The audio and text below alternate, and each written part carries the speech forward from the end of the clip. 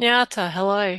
My name is Alison, and I pastor a little church in southwest Victoria called Sanctuary, and we're based on Pequarong country in Warrnambool. Now, today I'm looking at Jesus' advice to disciples in situations of conflict, and you'll find it in Matthew chapter 18, verses 15 through 20. Now, when I was in my late 20s, I returned to church, and it wasn't exactly a return to paradise. Instead, I found myself in conflict after conflict after conflict.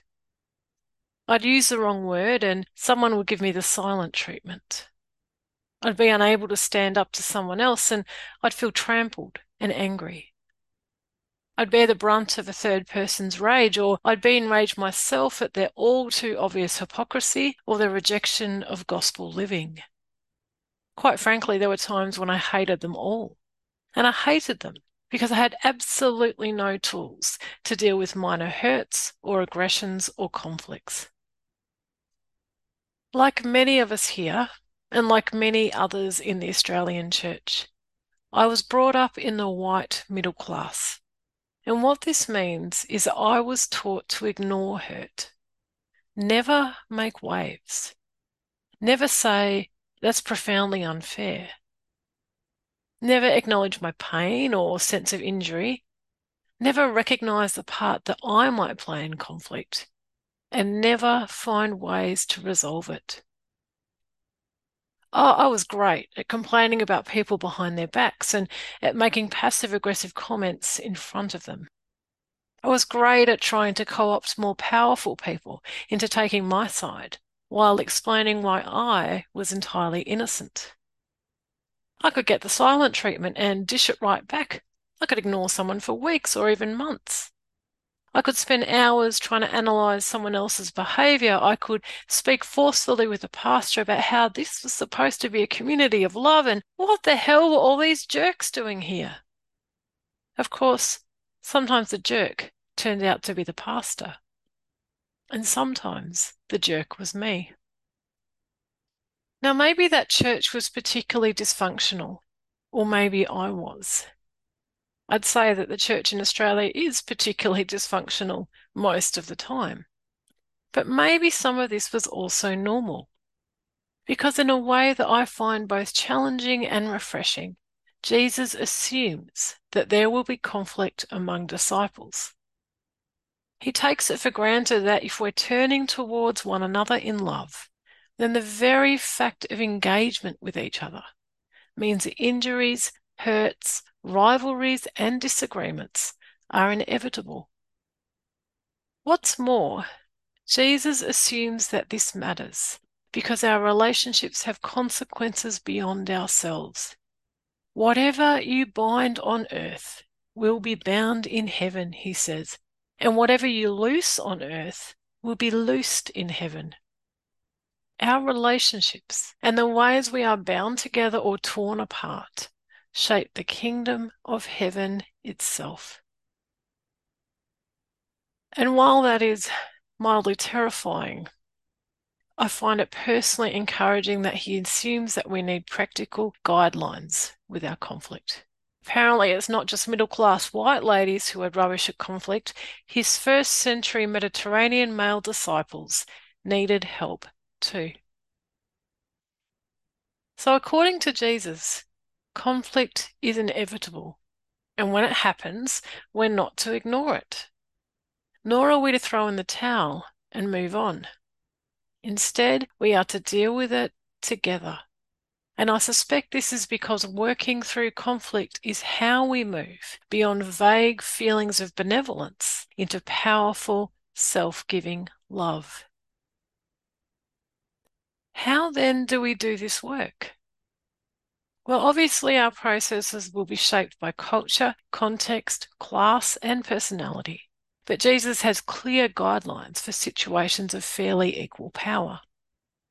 First, says Jesus, when someone in the church sins against you, go and point out the fault when the two of you are alone.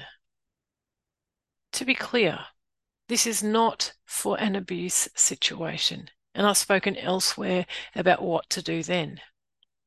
But for situations where there is reasonably equal power, the first step is simply to name injury. Now, it sounds easy enough, but it's a hard one for middle-class white ladies to admit that there is conflict or hurt and that everything is not fine, and then to be brave enough to do something about it. Speaking for myself, the very idea of naming something directly makes my heart pound and my head spin. And that's why sometimes I'm so blunt, because I'm speaking through my fear and anxiety. On the flip side, this advice of speaking directly also implies that I need to be brave. Brave not just to speak, but also to listen when someone else calls me out. And rather than feeling resentful, perhaps I could be grateful that they love me enough to speak with me in private without shaming or humiliation. Because Jesus is effectively saying, don't triangulate. Don't gossip. Don't talk behind someone's back. Don't get all passive aggressive, and absolutely never go on a rant on social media. Instead, if there's an issue, speak with the other person privately and directly. They may not even realize that they've thrown out a stumbling block for us. They may not know we are hurting until we tell them. Or perhaps we've misinterpreted them because of our own unresolved issues. Whatever, a quiet word may be enough to restore relationship before it reaches a crisis. So that's step one. Take a deep breath, pray, and then go talk to the person. But sometimes, as hard as it is, this isn't enough. Now, in this case, says Jesus, take one or two others so that every word may be confirmed. Now, these witnesses are not there to browbeat the person, and they're not on anyone's side. Instead, they are there to ensure integrity and to help resolve the issue. And perhaps they are there for us too, to hold up a mirror. Perhaps they'll notice our own unrecognized motives or unresolved issues. Perhaps they'll show us how we have contributed to the problem and help us to do some work. Or perhaps they will simply recall all parties to their faith and help everyone find a way forward. Whatever, take one or two others and try to work it out. But if even that isn't effective, says Jesus, then bring it to the church. Because a private injury between members of the congregation is a church matter. Like it or not, we are members of the body. When parts of the body are no longer in good working relationship, the health of the whole is compromised. So bring it to the church, which in a Baptist context usually means the diaconate or an external BUV facilitator. Ideally, of course, the offender will be reconciled to the church. But if not, says Jesus, we are then to decenter them. That is, we must accept that they do not want to live in right relationship with the body. Their desire to be right, or to win, or to hold on to hostility or bitterness or offense is greater than their desire for community. And so we remove them from any position or office, and we place safeguards around their participation, if indeed they continue to participate at all. In all of this, the focus is not on winning, nor is it on punishment or penalties or shaming. Jesus never mentions these. Instead, his goal, and therefore ours, is always one of restoration and ultimately forgiveness. So we are to treat them as a Gentile or a tax collector, in his words. That is, as someone who does not yet know the grace and love of God. Someone who rejects being part of the body, and yet someone to whom we continue to offer dignity, hospitality, compassion, and kindness, because we hope that one day they will long to conform to Christ and return to right relationship with his body. And of course, this has been the invitation all along. Now, when I think back on my return to church those long years ago and all its conflict and challenge, I am so incredibly grateful. I am grateful for my frustration and rage and even hate because they were powerful enough to make me sit up and take notice. They told me I was engaged, which was great, but also that I had a lot of work to do. The connection between these people and me clearly mattered. But if I wanted to follow Jesus, I had to learn different when the going got tough. I'm grateful for the minister who taught me that church is a training ground.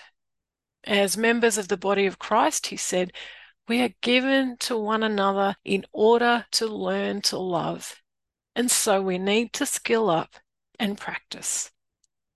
I've been learning and practicing ever since, and I will be until the day I die.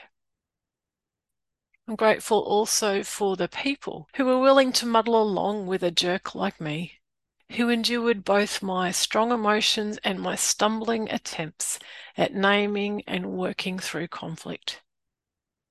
Fumbling through those difficult conversations led to some of the most tender moments, the most powerful experiences of forgiveness, and the most enduring relationships of my life. And we never would have got there if we'd opted to live entirely private lives and if we'd ignored the relational work. Because it is work. And it runs against everything that says we should live in splendid isolation, free from the mess and inconvenience of other people. Yet the self-sufficient past leads directly to misery and loneliness and a life of great gnawing hunger.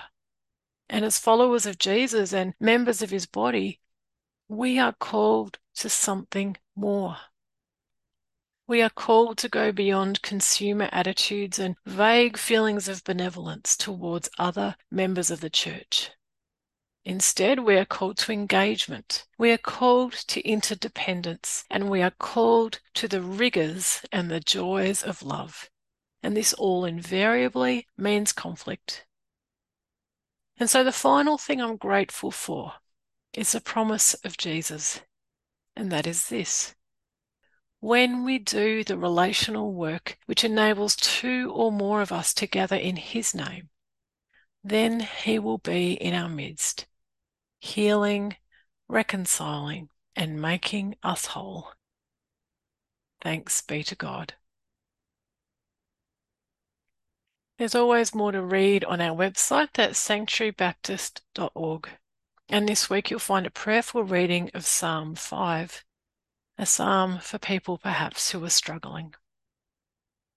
This reflection was prepared on the lands of the Pequorong people of the Eastern Maar Nation. It's a land which was taken by force and has never been ceded. This week the Merai River is crystal clear blue.